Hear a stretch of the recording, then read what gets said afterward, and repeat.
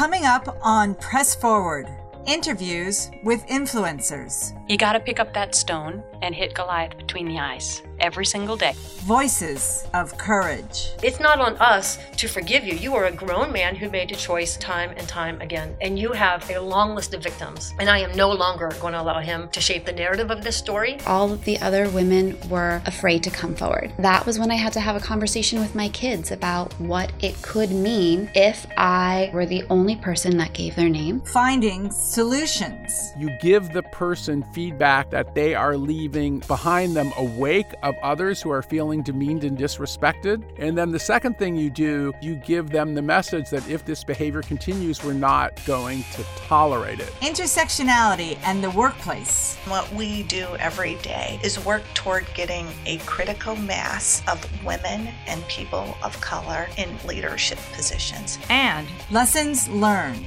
The next generation, the people who are in college now, are our hope. It's our job as educators to really prepare them, to give them the skills and the tools they need. Join us for these conversations and more at www.thepressforward.org.